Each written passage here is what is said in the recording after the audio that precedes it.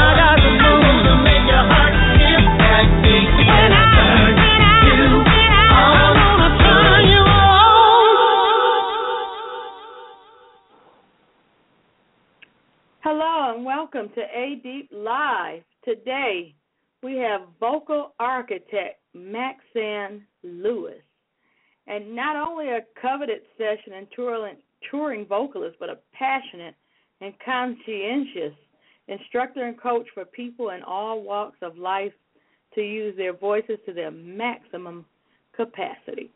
The resume of Maxayn Lewis is an impressive one and includes recording with artists such as Dionne Warwick, Dinah Ross, Celine Dion, Michael Jackson, Madonna, and toured with choir storm greats such as Brenda Russell, Gino Vanelli, jazz legend Les McCann, and renowned bluesman Bobby Blue Bland, as well as many superstars in the Japanese pop culture world, such as Omega Tribe, Toshinobu Kubota, and many others. Now, Maxayn grew up in Tulsa, known as Paulette Parker, a region for producing great musicians. And she lists the incomparable Nina Simone as a major inspiration. And when I listen to her music, I hear poetry, especially from the 1970s music. She's also opened up for Earth, Wind, and Fire, and wrote on vocals on Night Dreaming, on Eternal Dance. So it's just been a great eclectic career. Hello. Hello, Maxayn. Hello, how are you? Great. How are you? That was quite an intro. Well, you deserve it. I hope it was a good one. It was. I was like, oh wow. Sitting here and listening, it sounds like what a lot of stuff, But yeah.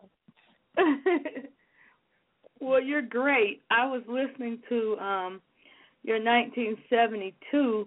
I wasn't able to get it on time. I was listening to your 1972 CD, and I just love the energy and the vibe. It's so, with Funk My Soul, it's so relaxing.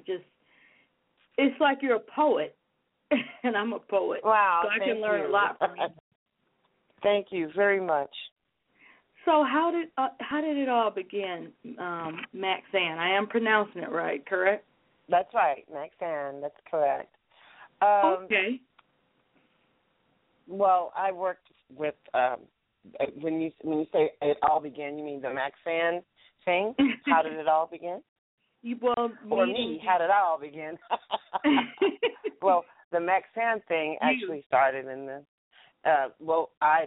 You already mentioned that I'm a native a person from Tulsa, Oklahoma. Mm-hmm. I grew up with the Gap Band. We were kids growing up together, and we were friends. Okay. And I sang on the Gap Band stuff as well. My brother was a member of the Gap Band. Charlie Wilson, Ronnie Wilson, and Robert Lynn, their sister Loretta, their mom and dad. Their mom and our moms were friends and hung out at churches together. It was quite just the regular community kind of thing. And we used to talk about, we were in music band, marching band together, and that kind of thing at school. And we used to say this is like we were dreaming our big dreams in tiny little Oklahoma, in tiny Tulsa. We would say we were going to get together and we're going to grow up and we're going to make records. Oh. And we didn't know anybody to go do this with. We didn't have any pathway as we felt to get out of Tulsa, but that was our dream. And we used to do talent shows and sing live with records of our favorite artists, and just in the summertime hanging out on the porches talking about our big dreams. And it's amazing that it all came together, and we had different paths to get to Los Angeles. But Leon Russell I don't know if you know who that is, but he's a great songwriter and another incredible music artist from Tulsa, Oklahoma. He was also part of the pathway for the Gap Band to get out of Oklahoma. DJ Rogers also was essential in all of that. Famous male vocalist DJ Rogers, and we all somehow our paths converged with all these different people, and we landed here and in our own way, and then we got to come back together and do their records that would go on to sell millions of copies of records. Right. So it's been a pretty amazing journey, and then when I see Charlie, he's like, incredible, and his career continues on. Yes, and everybody knows. He's really famous. Everybody knows Uncle Charlie now, it's as he calls himself. And it's just amazing. It's just we've been incredibly fortunate and incredibly blessed. And I can tell people it all started out as a dream. Mm-hmm. The kids were sitting around and we had these dreams, and we just wanted to do that. We knew in our hearts what we wanted to do, and we love music, and we couldn't see over the rainbow, but we knew there was something on the other side. Let me put it like that. And we just knew that we were going to be able to do it, So that's part of the beginning. And then I worked with Tina Turner.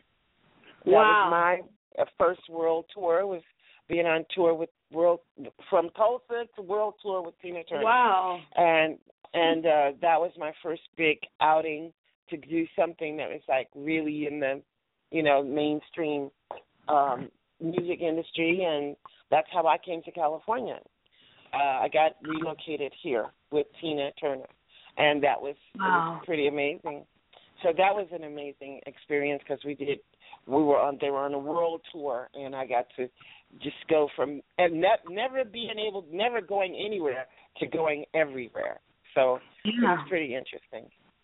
Yeah, because when I look at your page, I found out about you coincidentally on rocker Mickey Free's page, and oh yes, and I said, oh wow, I think I've seen this lady, and then I saw the white afro, and then I looked more into you, and I thought, wow, that's so eclectic. Your style, the energy, and the group.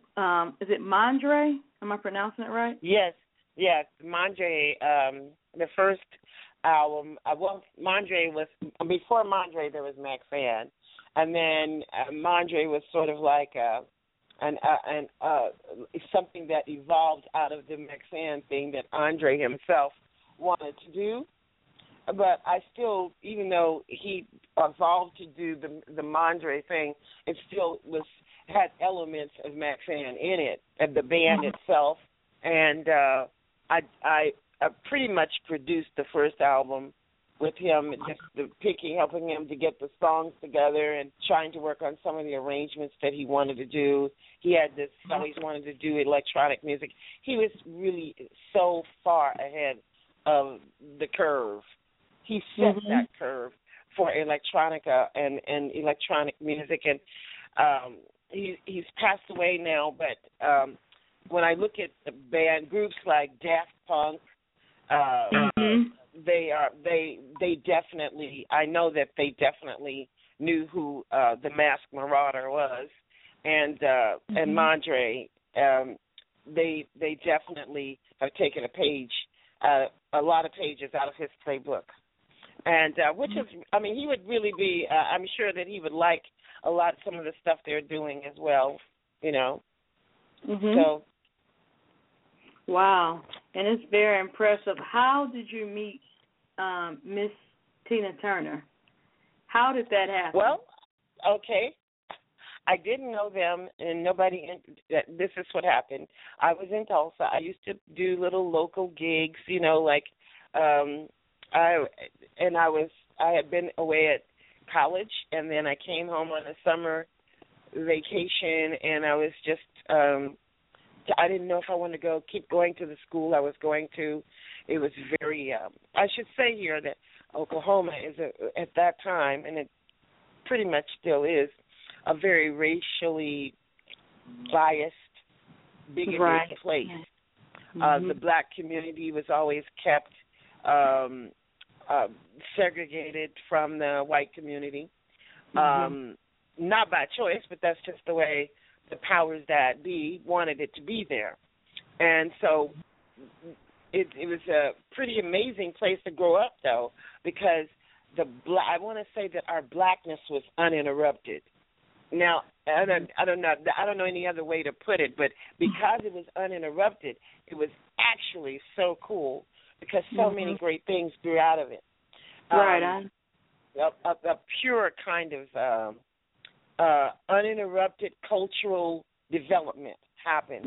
So we had a lot of our own places to go and play, and music-wise, and it was an odd thing. If you wanted to play in a nightclub or in a music venue, they didn't want you to do top 40. They wanted you to do your own original material. And that's really unheard of. That's unheard of in most places. They want you to have a good repertoire. They want you to play the songs that you hear on the radio. Everybody else is Tulsa, in Oklahoma, and especially in the black community, they wanted you to do something different. You had to the competition was your originality, and it was very much promoted by club owners and the people who ran the venues. They wanted to see you do something different, not just a regular top 40 set, Wow. So it was quite interesting. We had quite a following, and I would play with different groups and bands around. And one day I had joined the Musicians Union. I played keyboards and that kind of thing. And somebody I guess the musicians had called the musicians local to ask if there was anybody there that they could recommend, because Ike and Tina were coming to town and they were looking for a singer, and they gave my name. Now they just gave my name because I was local, but actually when I did, they called me on the phone. Tina and Ike called me on the phone, and at my house, which was like so bizarre, like so random, Oh my God!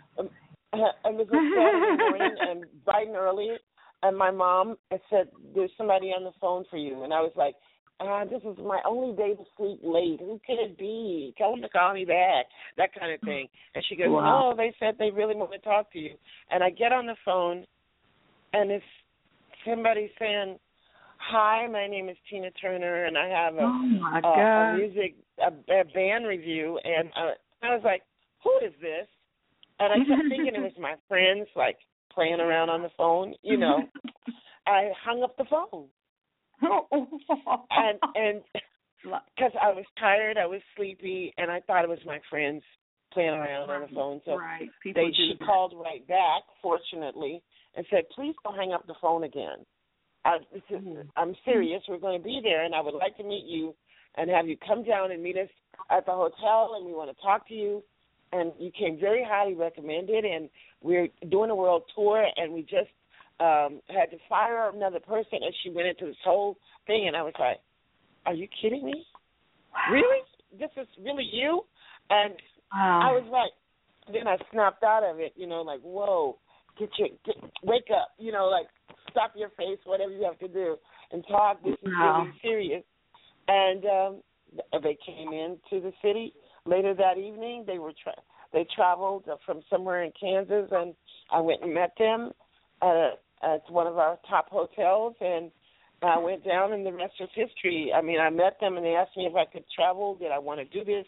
And, that whole thing. And so, of course, did I want to do it? Of course I wanted to go. Yeah. And I came back home, and I told my mom, I'm going to go on. I told my mom, my dad wasn't home then, and she goes, I started doing my laundry. That's the first thing I did. I said, I've got to do my laundry. I've got to pack a bag. And then she goes, where are you going? I said, Mom, I'm going to go on a tour.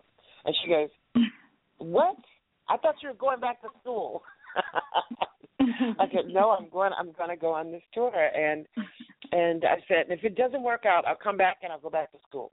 Right. But of course, that never happened. I did end up going back to school, but not there. I didn't do that. I went later on somewhere else. But it was just a most amazing experience. It was like going. I would say that was like going to the University of how to be in the music business, because they had an incredible show. And when I met them, they were all of the other stuff that has been written about them, and you know we know all the bad part, right? But when I first met them, when I first went on that tour, it was nothing like that. It was completely a different thing, and their business was so impeccably put together, everything. Yeah. And it was pretty amazing. So sounds like it.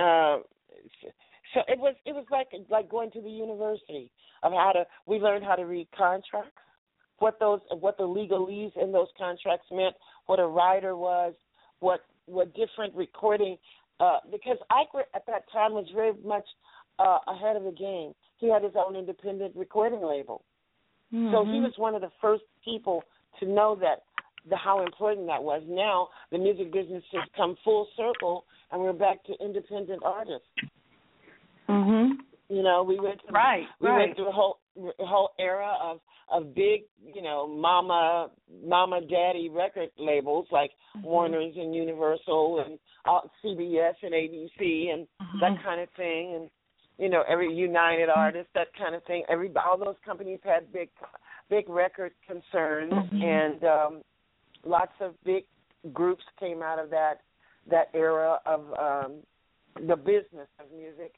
But now we're back to smaller labels, independent artists, that kind of thing, and with the advent of the technology of the internet, being able to reach a lot of people, it's very viable that you could be an independent artist and not have to be signed to some big, you know, conglomerate label. Right.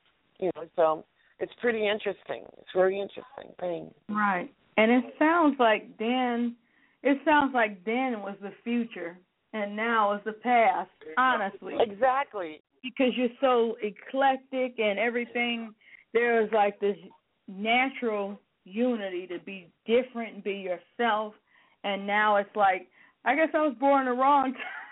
Unless you're somewhere in London or somewhere else. Well, not necessarily. It's almost like you have to be somebody else. Everything now, it seems like it's not for your own style. And personally, I love how they summed up. I was one article about you. Think Sly and the Family Stone merged into Patti LaBelle with a touch of Shaka Khan. And that's that funky spiritual rock. And I'm like, that's like me in my college years up to now. Yeah, well, we called it funk fusion. Yeah, we called it funk fusion because there were so many different elements and the musicians that were a part of our group. It was an amazing players. The band, my band, the band, we got together, but they had already been playing with Buddy Miles and Jimi Hendrix, and they all had their own incredible path that we had sort of like converged into as well, to come together to do the Maxayn band. So everybody had a lot of experience and a lot of musical, I want to say, treasure with them when we joined together and became the Maxayn band. Everybody did. Marlo Henderson, who has also passed away now. He passed away in October of last year. But incredible guitarist who played on all of the Michael Jackson Off the Wall and Thriller and Minnie Riperton. But before he did all of that, he was in the Maxayn band and had done all this other stuff as well. So it was quite quite a group of people who were not just little. We weren't like a garage band, which is like now a lot of bands, they emerge on the scene and they sort of started out as a garage band, with your mom and dad buying an amp and a guitar and their keyboard, and then they could go over to their dad's house and their mom's house or whatever. Like Maroon 5 it started out as a garage band. Maroon 5, like that kind of band that started out as they were just rehearsing in the garage at mom and dad. Well, our band didn't start out like that. Yes, like they became big. Our band didn't start out being a garage band. They were really actually world-class musicians at a very young age, I might say, and doing some music that is still stood the test of time and that has become historical, So it's pretty interesting. It's pretty interesting. The journey has been, it's still going on. It's watching it all unfold now. Like you said, it seems like the past was the future and the future is the past, Yes, it does. It does. And even how you mentioned Nina Simone, she's like the original poet. And go ahead. No, go ahead. Whatever. No, go ahead, please. I was going to say that, like Nina Simone, the original poet, it's that spiritual energy, even with, everybody has done a show or talked about the passing of Mr. Maurice White and Earth, Wind, and Fire, spiritual energy. That reminds me more of the future than anything now. And it's like now you have to really conform or you're not going to be promoted. Or be in. Yeah, it's a tough call now to if you want to be an artist, if you have a dream, if you have and when I say a dream, I mean like you really know how you want your music to be, and you really know how you want it to, what your sound to be, that kind of thing. It's you really have to hold it in your mind's eye what you want to do, and then really design it to go there and fit that image and the idea, whatever you hear in your head, in your heart, in your spirit, to do that. It's so many distractions, and there's so many. Some of the offers that people get now are, you want to join a group, I'm putting a group together. Well, you might not want to join a group. You might want to just do your own music and be independent. So those guys who are independent songwriters, singer-songwriters, and women who are, men and women who are independent songwriters, you have to be really courageous. And I really have a lot of respect for them now, because you have to be courageous and you have to be smart. You have to wear many hats in order to get your music produced and get it out there, and for people to finally get a chance to hear you. It's the guy that sings that song "Take Me to Church"? He actually wrote that song sitting in the attic of his home somewhere like in Ireland or something, like without a clue about how he was going to get his music out, but it worked out, and the rest is history. And that song became a big hit, and opened up a huge door for him to have a career, from some small place. So. And how was it on tour with I can't help but go back to that, on tour with Tina Turner and meeting rest in peace David Bowie and Mick Jagger? How was it? Well, it was very I met Mick Jagger and those people in London, but I met David Bowie here in Los Angeles at the record plant. that used to be on 3rd Street. That building isn't there anymore, but the record plant is now over on McCadden Place, I think is where it is. But but it's but those people were very, you know, kind, and they were people. That's the thing. They weren't walking around like, oh, I'm a star or something. You know, it wasn't that kind of vibe where they were being, you know, condescending and, you know, classic thing for people say, oh, they were stars and we were. No, it's like I met Michael Caine, who is he was a very kind man, and actor, of course he's Michael Caine and a great actor, but when you spoke to him, he was very charming and very kind and very much like it. a decent human being, you know. And for the most part, that has been the best surprise. What I call it a surprise, but the best thing of all is that people who really are great and do fabulous things in the art world, whether it's acting or writing or singing or playing, for the most part, we hold them in a different place. If you're a fan, you go, oh, I love whoever, X, Y, and Z. But when you meet them just face to face, the people always are. I'm always excited when I meet people who are very kind and very right, talented and powerful, and yet so humble, and they're beautiful human beings. Right, because arrogance. Yeah, instead of being arrogant and mean, and they, for the most part, I've met some really beautiful people who are very super talented, who have a great following, and their fans love their music, but they have no idea how kind and awesome they are. And that's been the best part of this, was meeting those people and meeting their and seeing their true heart, and knowing that what really we have a lot in common when it comes to that. These people really, really have a deep passion and love for what they do, and and all of the benefits that they garner from it are just whatever comes along and follows it.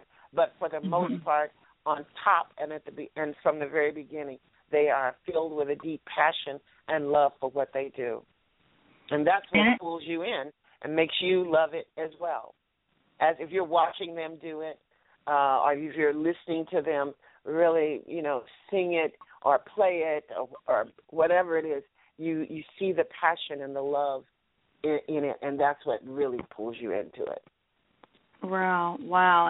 And looking at your impressive resume, I see that you well traveled, Japan and everywhere. Yes. Wow, that's a very impressive, and it's and the diverseness of your career also is just so interesting. What do you feel has been the biggest challenge in your career?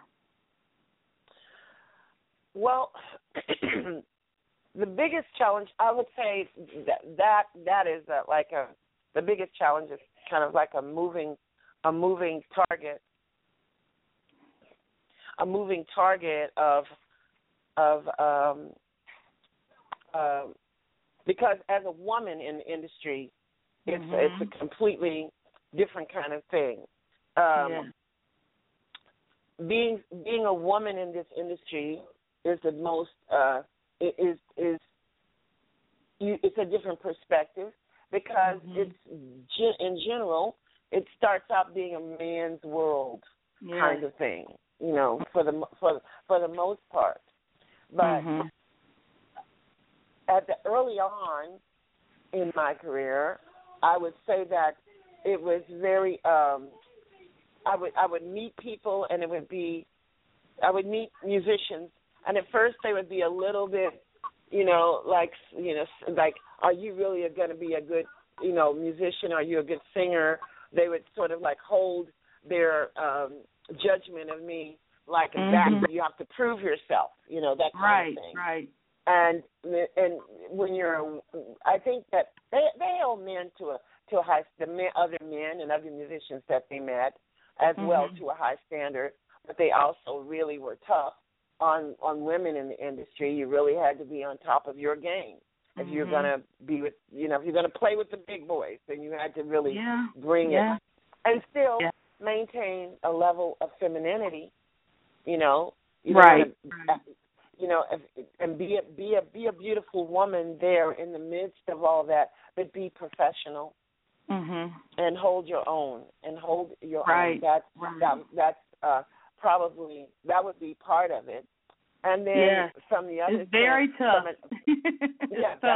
That's a tough. It can be a tough position, but if you start to build respect by the work that you do and that you are always on point when it's time for you to do what you do, be able to stand and deliver.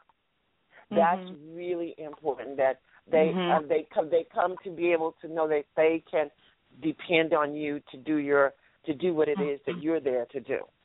That you're not gonna fall apart, or you're not going to let it affect you in a negative way, because there's all kinds of things that happen. From there are some bad promoters. There are some, there's all kinds of things. You can have a bus driver who ends up taking the wrong road and making you late for a sold-out concert by 2 hours. That kind of thing. So being graceful under pressure is really a part of it as well. Right.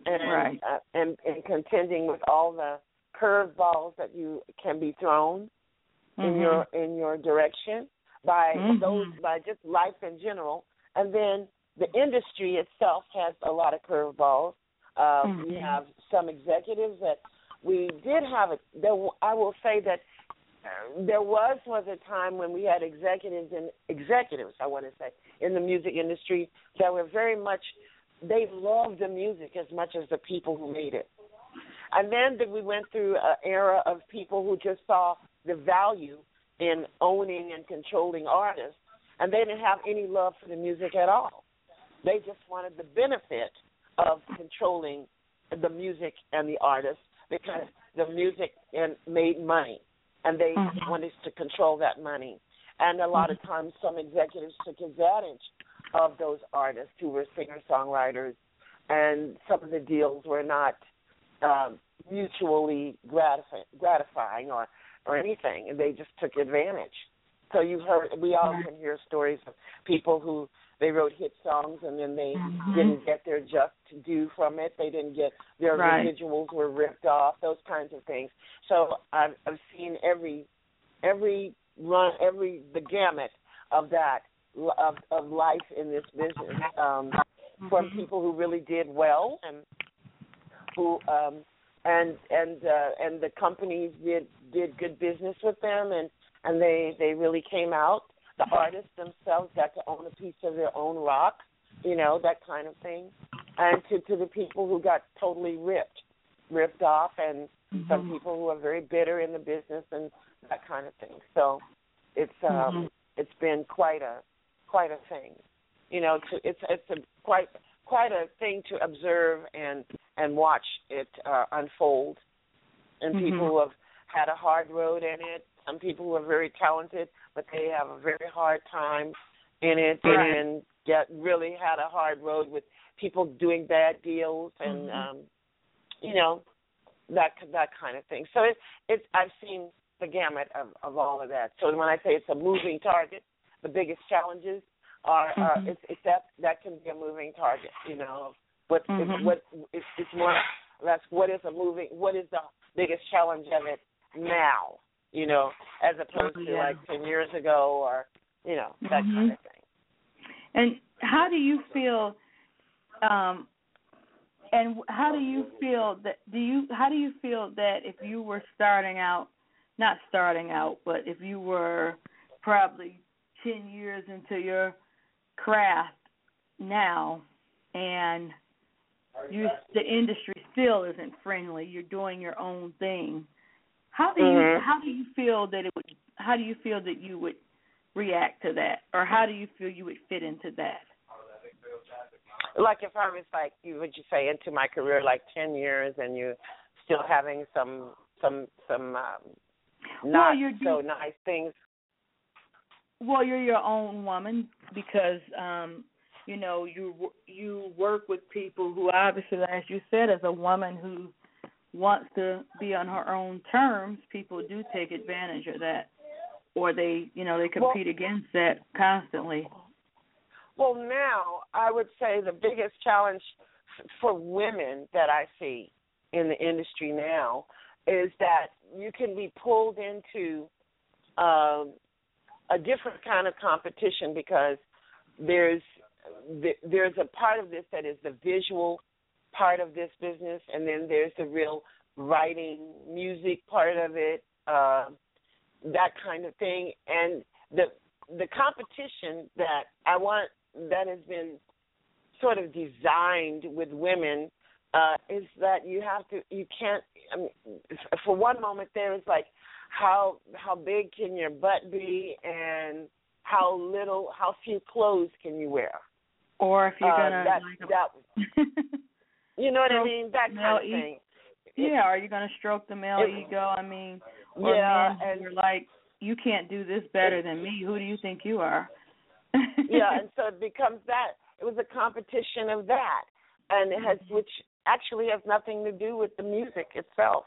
But everybody was like, everybody's showing every time I would see some female artists, they would be bending over, Yeah. It's like, wait a minute, ladies, please. Like I love the beauty of the feminine form. I'm not knocking that. I'm not by any means a prude, but I think that as an artist, you have to time and a place. Right, you have to stand your ground and garner the respect that because in order to, if you're really going to write some great music and you're going to present some things and ideas and lyrical imagery that you want to present, don't distract from your message by just showing up naked. Right. If you want to be a stripper, you want to be on a pole, that's one thing. I'm not knocking those ladies either. I mean, that's what they like, and because there's an art to that as well. True. But don't confuse the message. Don't say, I want people to respect me, but then you're on a pole with no clothes on. But I'm a singer. Yeah. Wait a minute. They're not the my thoughts are, even if you're fully clothed as I am all the time, it's still hard to get respected. So I don't understand. It is. It's like gosh, the way some people act. So I'm thinking, wow, how do you really have to dress like that? It's still hard to get respect. Exactly. People want to see you however they want to see you, and they want to make you into whatever they want to make you. And that can be challenging, Well, I think if you want to have something, if you want to make something beautiful that stands the test of time, that people will remember, and that you want to make your mark, as they say, then you really have to do something that is where you leave your indelible imprint of something from your spirit that cannot be destroyed or disrespected because you stood your ground on it. I think when you want people to remember you, and look back and say, wow, what a great artist. Because there's a couple of websites, our people have websites where they honor people who did music and art from the past. And when you see those people, the women are beautiful. They're beautifully dressed, and they sang and they did their music, and their music has stood the test of time. And That's really important. That's what you really want to do. You want people. I want people to say, "Oh, this lady did some great stuff, and I still like this song. I still love this song." You know, that kind of thing. That's really important. I know that lives on. You know. Yes, but it does. Do stuff if you just, you know, I got to take off all my clothes. I've got to overexpose myself. And or then talk about the same. Right, over and over and over again, you know, then that's not going to be memorable. And you'll there's also a lot of people from the past that they slid into obscurity and nobody even knew their name or remembers them, you know, that kind of thing. Yeah, and that can be yeah. Well, we have a caller I think on the most line. people want to make their mark, you know. We have a caller from the 510 area code, West Coast. Hi, you're on the air with A Deep Live. Caller? Hello? Yes, hello. Hi. Hi, how are you? Can you hear me? How are you? Yes, I'm doing good. I can hear you. Yes, I'm doing good. I wanted to know, how do you feel about the music that's being played on the radio? I mean, do you feel like your music, is it getting the kind of exposure do you want, or is it seems like to me that the music on the radio is the same type of music over and over again. It's not a lot of variation. And it used to be a long time ago where you can hear all kinds of music, all different kinds. But now, when I listen to the radio, it's just the same stuff over and over again. And what do you think about that? Okay. Hello? You want me to answer? Thank you, Paul. Yes, I do. Thank you. That's an excellent question. What's your name? Yes, what's your name? Letitia. I'm sorry, my name is Letitia. Letitia. Okay, Letitia, a couple of things. Your question, that's a great question and something to take note of. For, like, if you notice, there is no more black radio. And I'm not making it a racial thing, but I have to, just to identify something that we had that is no more. We had black radio, and we had independent radio disc jockeys who played music that they loved. It was like they could play the selection of music that they liked. And when they selected music that they heard from all places, and they would play it on the air. If they wanted to play the B side of what was the single or something, and the people would say, "Oh, I love that," they could do it. And then we have the big conglomerates that took over radio, and little by little, they ended black radio. It's you'd be hard pressed to find a black radio station that plays, hand-picked music that is picked by the DJ. When you listen to the big conglomerate stations like Kiss FM and the people selecting the playlist are people who don't even play music. They're like somewhere in another city. Black radio was particular to the city that it was located in. Yeah. Right. And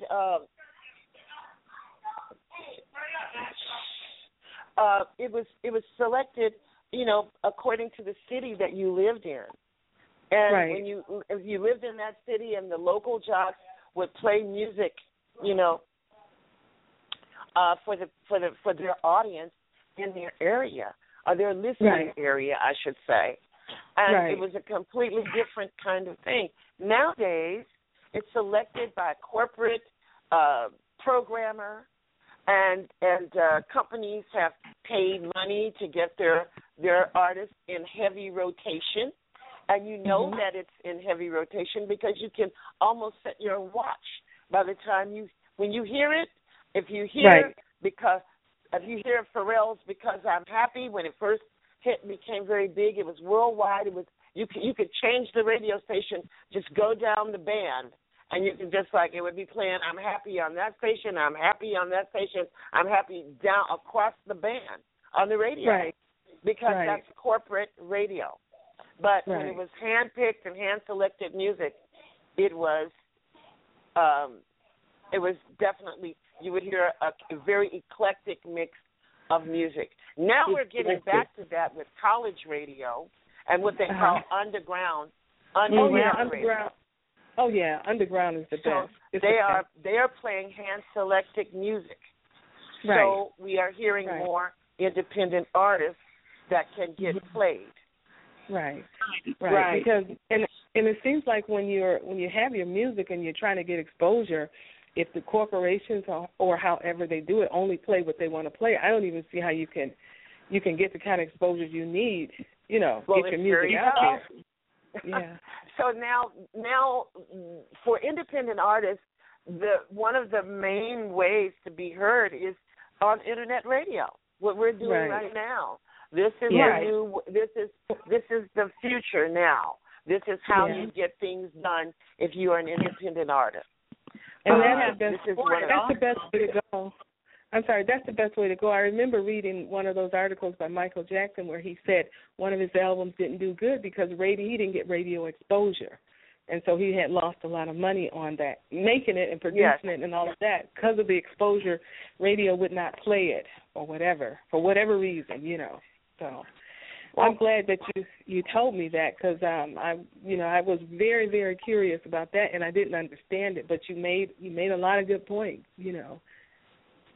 in explaining it. Yeah. So one other thing too, like getting airplay and being an independent artist, that's one way too. And then of course being on the internet.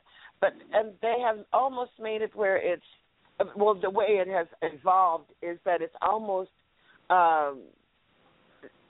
you lose money by going out and performing live. Wow. So there's many, many different things that are chomping away at artists who want to be heard, who have a passion for what they're doing. I even was talking to some artists who are doing alternative music, and they're independents, but they're doing something called in the summer. They do something called backyard concerts.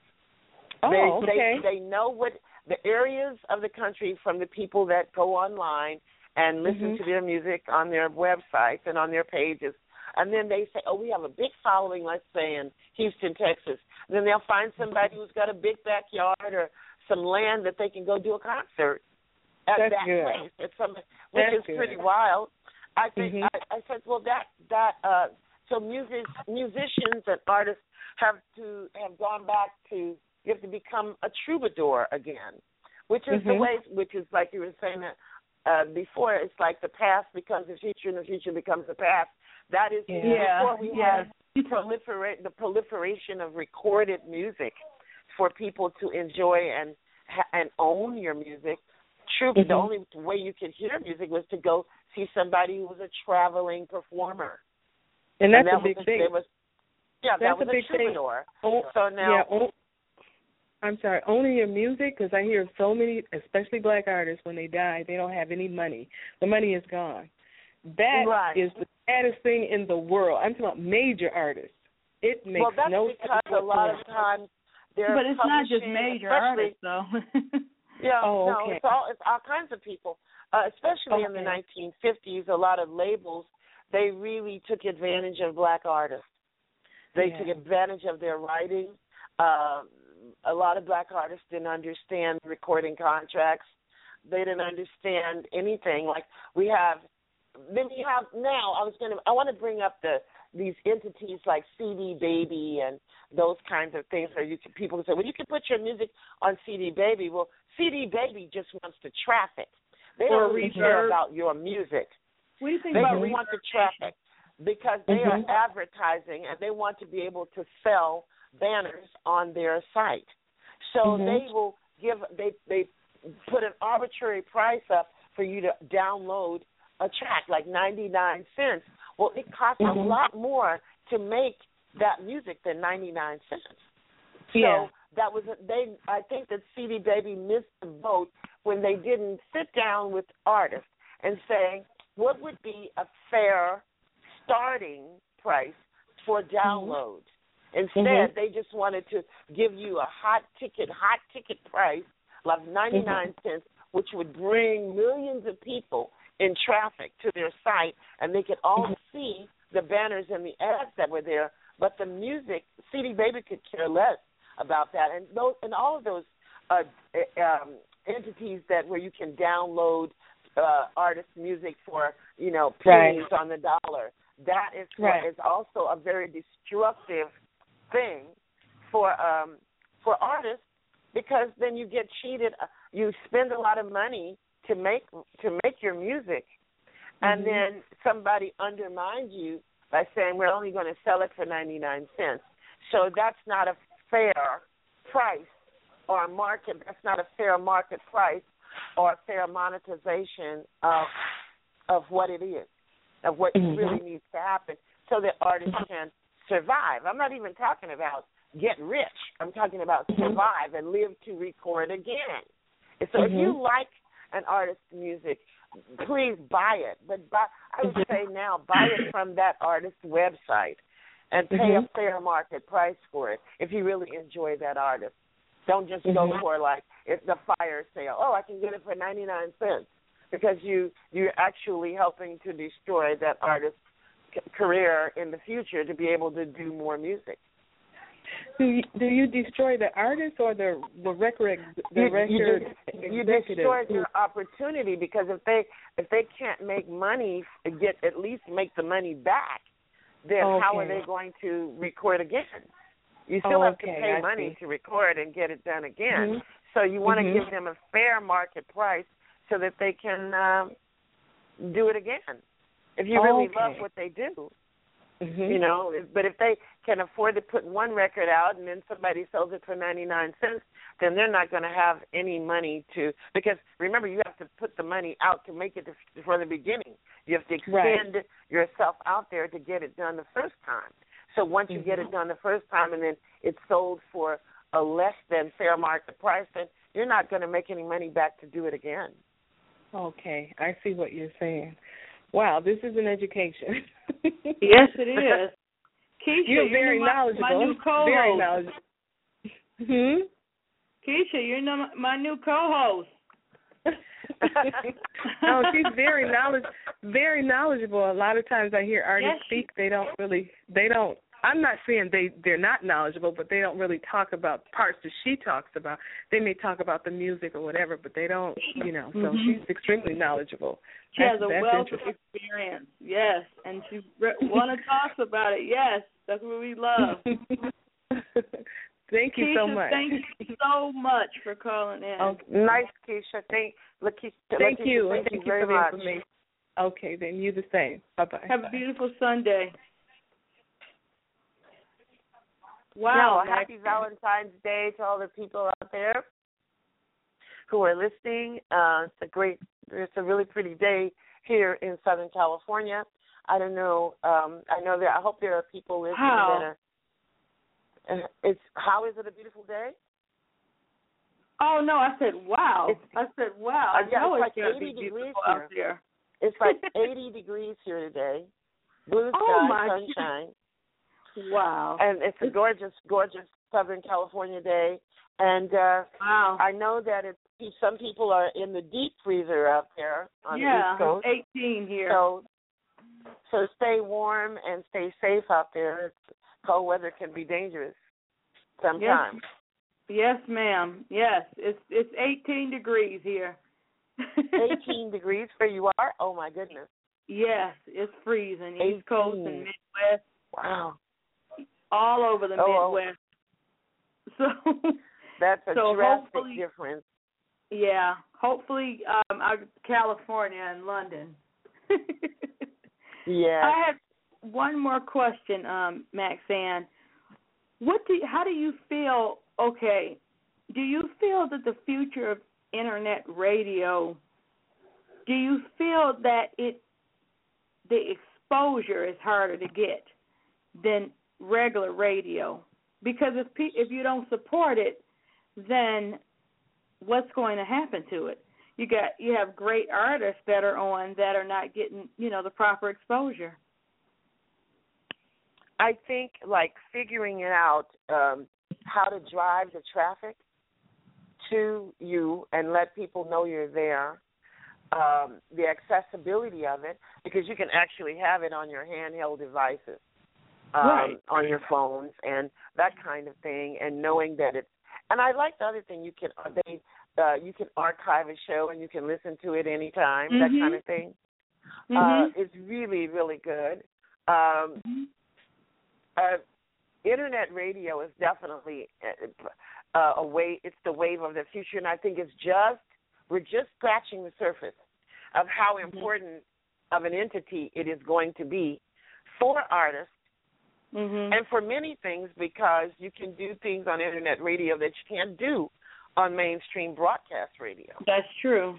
That's definitely true. So it has. So the benefits of it are just still being realized. Is what I think, because it's a different way to think. It's just like I think I can liken it to the fact that now you can do everything. Every company is having its own app for whatever business they're in. They have an app for it. If you want to order from a restaurant, you can use their app to order from the restaurant, that kind of thing. Well, it's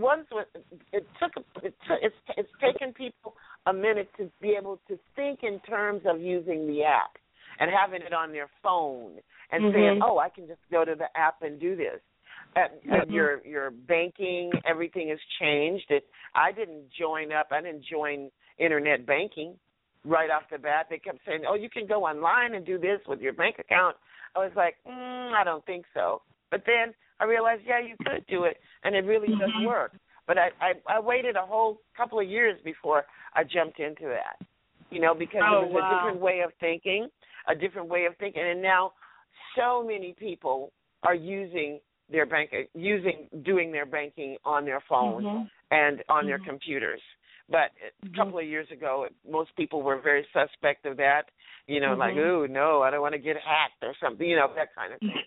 So as the security measures people are crazy. Security has gotten better, more people are online doing that. Now it's like they don't even think about it. They don't think twice. And I think that Internet radio is still growing, and people are understanding how they can use it and how to access it. But you have to I think that one of the things is driving the traffic to it and giving it the exposure and keeping it in people's minds and thoughts that they can just go online and listen to this, or they can just do that, or do things so much easier. And you can have immediate access, because when you're online, people like this lady that just called in, she's listening online, but you can also get instant messaging. You can get all of that while you're sitting there on the air. You can do that. So it's much more. You can't do that with mainstream radio. You can send them an email or send them a message or leave a voicemail or something. But for the most part, the disc jockey or the host on the program is not going to be immediately accessible like that. So people have to get used to having that. Yes. So I would say this is still a new thing. It's still new. And but it's definitely growing. It's not a shrinking market. No, so not I at think all. that it's a growing market, and more people are getting into it. Even in Europe, there's a lot of new European internet radio that's going on now, which makes it really nice, because you're worldwide. Right. That makes you worldwide. Which regular radio is not worldwide. That's true. That's true. And the market is you have access to a larger market, so you have to really be creative to think of ways to let the people know you're there. That's the thing. That's the tough part of it. But I don't think that it's insurmountable. In fact, I think that's going to be that if you really just creatively think about it, you're going to solve that problem. We're going to solve that, and then it's going to be off to the races with it. It's going to be huge. Okay, yeah, and it's 4.5 years that I've been promoting it, and I look, forward to great things to come. Now, I had two more questions, Miss Maxayn. before I let you go on and celebrate the beautiful weather and the beautiful Valentine's Day. What is the future hold for Maxayn, and how was it like meeting Mickey Free?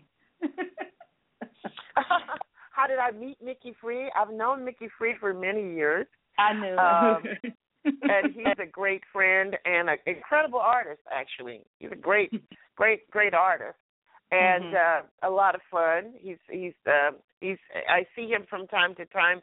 He doesn't live here in Southern California, but he comes here a lot, and he always comes to my show, and we always hang out and have dinner or have a glass of wine together, or he jams with us. He's just an incredible person, and he's really very knowledgeable as well. I met him back in the 1980. Yeah. Oh, wow. I've known him quite a while. Yeah. Wow. But you asked me another question. What was the other part of your question? Oh, what does the future hold for Maxayn? What is the future for Miss Maxayn? Well, what's happening right now is it's been a long time coming. Good Lord, it's tough. I want to do a reissue of all of the 3 Maxayn albums. Sounds great. I'm working on getting that out.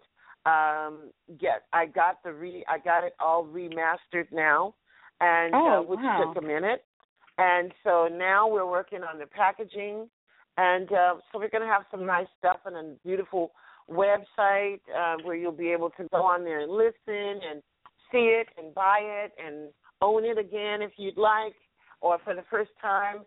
And I'm working on some new original music. I write all the time. I'm collaborating with some incredible people, and so I'm working on doing all that. At the same time, I'm working live mostly every week with another group of a band of incredible musicians that we call ourselves the Cookies, but that consists of Bobby Watson, bassist, who used to be a part of the original Rufus band, Alan Hines on guitar, and Donald Barrett on drums, and occasionally another keyboard player named Dominic Kaplan, who is an incredible player as well.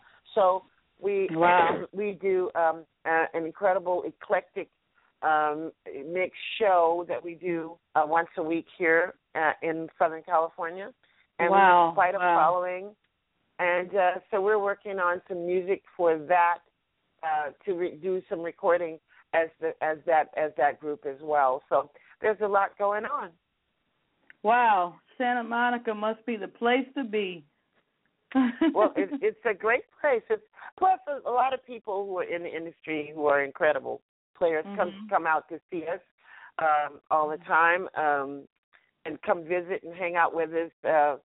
And we are always happy to see them. And they I mean, it's just any number of incredible artists that come out and join with us. And they're local. This is their neighborhood and their place to live. So they're our friends and neighbors, but they're also known throughout the world as incredible artists and players.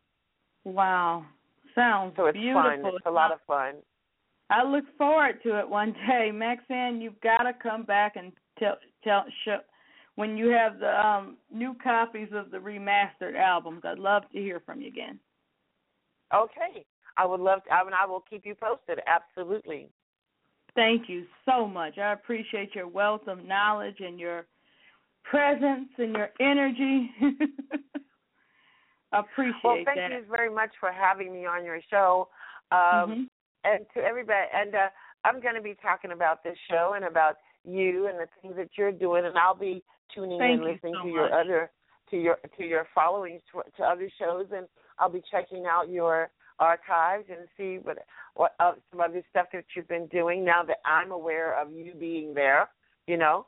So that's the way things get done, and people become aware of something really good to check out and do. Thank you. I truly appreciate that, Maxayn. Okay. So tell me, you're in Houston, Texas, or Dallas? No, I would. Where are you? I rotate between Michigan and Chicago. you're in the, no wonder you said 18 degrees. Yeah, you're in Michigan trust and me, Chicago. it's not the life I want to live. Well, but there's a lot of great musicians that come out of both of those areas, Michigan and Chicago. Mm-hmm. There's some very talented people that I've met from Michigan and Chicago and Illinois, for that matter. And now I know Michigan is embattled right now with what's going on in Flint.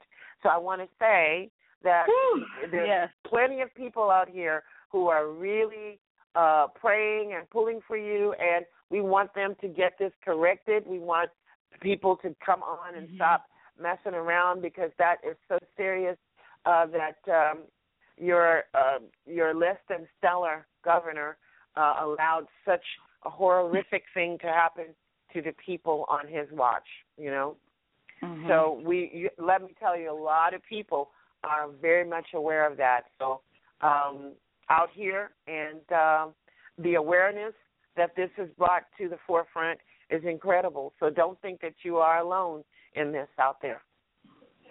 Yeah, I'm not in Flint, but we're all Michigan. We're all Michigan. Yeah, my heart. That's what I mean. And we're all people. This is a horrible people thing to have happen to human beings. Reminds you of the third world. Yeah, it's like, how could someone let this happen in 2016? How could this happen? I don't know. It's just deplorable. And it's deplorable. Yeah, it is.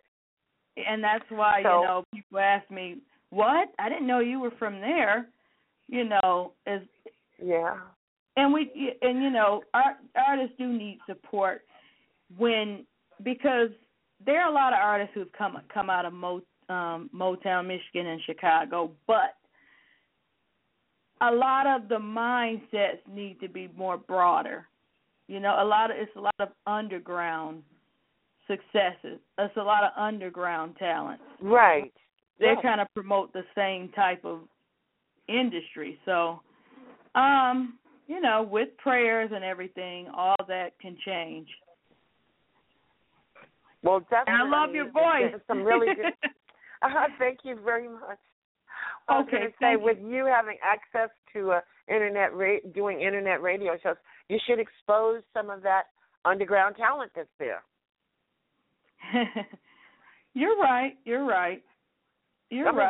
can pick it, and if somebody is really outstanding, then expose them, because that's how things happen. If people know they can discover new music on your new music that they otherwise would not know, that opens up a whole door of interest.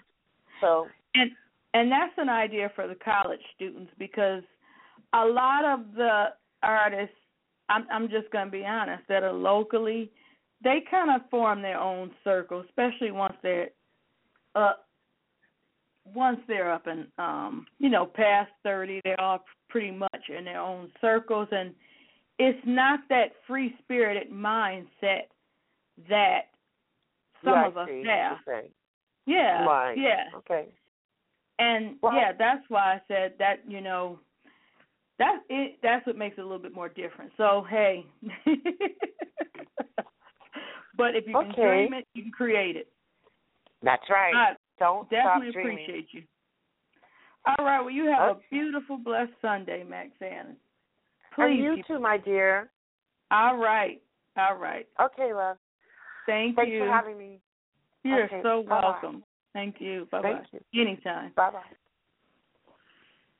All right, everyone. And you heard the great Maxayn Lewis, who is a vocal architect. She has a wealth of knowledge about the music industry, and she brings up a very valid point. Yes, I do pray for Flint, and I do pray for these crises that's going on to be over, because nobody deserves that. And I try not to get too deep into the political thing, because I would be talking all day long. People who know me know that I'm either outspoken or reserved about a lot of things. But in a nutshell, continue to support independent artists, and continue to support this blog talk, because, there are lots of people that I'd like to interview. It's 4 years in the making. I'm also on Mixcloud, and I'm also A Deep Aries on Twitter, April Deep Aries on Facebook, me and my assistants and admins, and we're also on Deep, Diverse, and Different, Deep and Diverse Soul, the official group. And we definitely have to get rid of the barriers of the territorial mentality. We definitely do, because that's what's keeping us apart, the territorial. You know, everybody, you know, it's almost like, you know, who are you, or I'm not going to support you if you're not in this circle, or who do you think you are to do this without approval? And it's just, we're all grown. We're too old for that, just straight up. But I appreciate all those who do support me. You know, God bless everybody. We all have our triumphs. We're all working hard toward a common goal, and peace, positive energy, prosperity, light, joy, and all the fruitages of spirituality. All right, A Deep Live. A Deep Live, the show with the most eclectic interviews, the most eclectic artists, and the most eclectic music. Thank you for tuning in. Positive energy to everyone.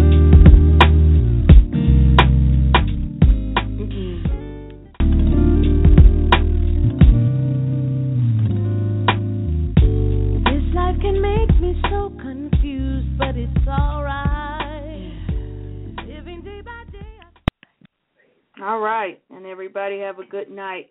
Again, can we come together a little bit better, everybody? Thank you, Maxayn. I love her energy. She has a wealth of knowledge. Sometimes I feel I was born in the wrong time. No, not the wrong time. Maybe the wrong part of the country.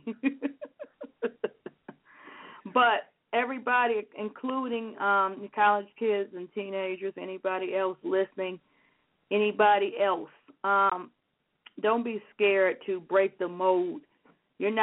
If you're not meant to be like everybody else, you're not meant to be like everybody else. Stand alone and be different. The right people will come along. Be you, and you may have to start over multiple times, but it's worth it in the end, because when we leave this earth, we leave alone. So it's just as simple as that. God bless, and peace and love.